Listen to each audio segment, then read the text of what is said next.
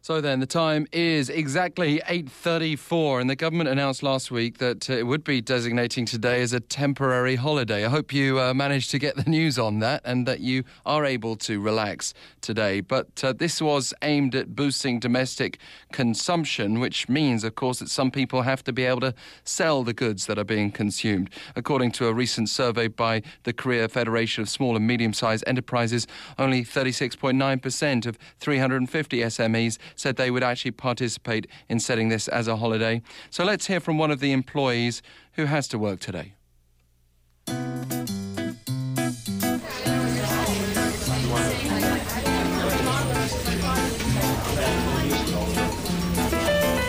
Daily Voice.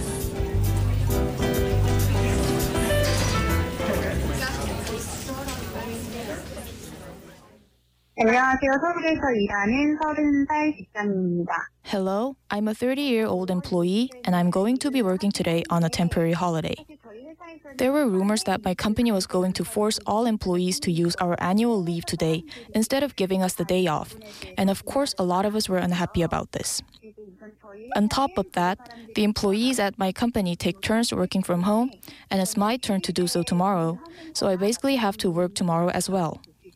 I also heard from my other friends who are getting the day off that because the temporary holiday was designated only a week earlier, it was difficult for them to come up with special plans such as taking trips.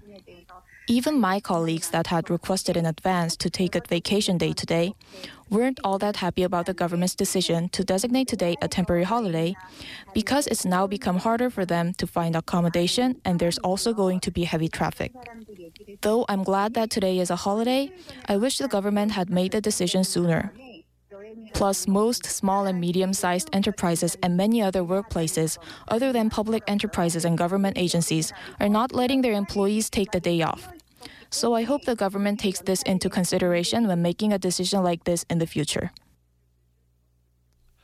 Well, thank you very much for that Daily Voice, for bringing us right into the state of mind of employees being forced to work today.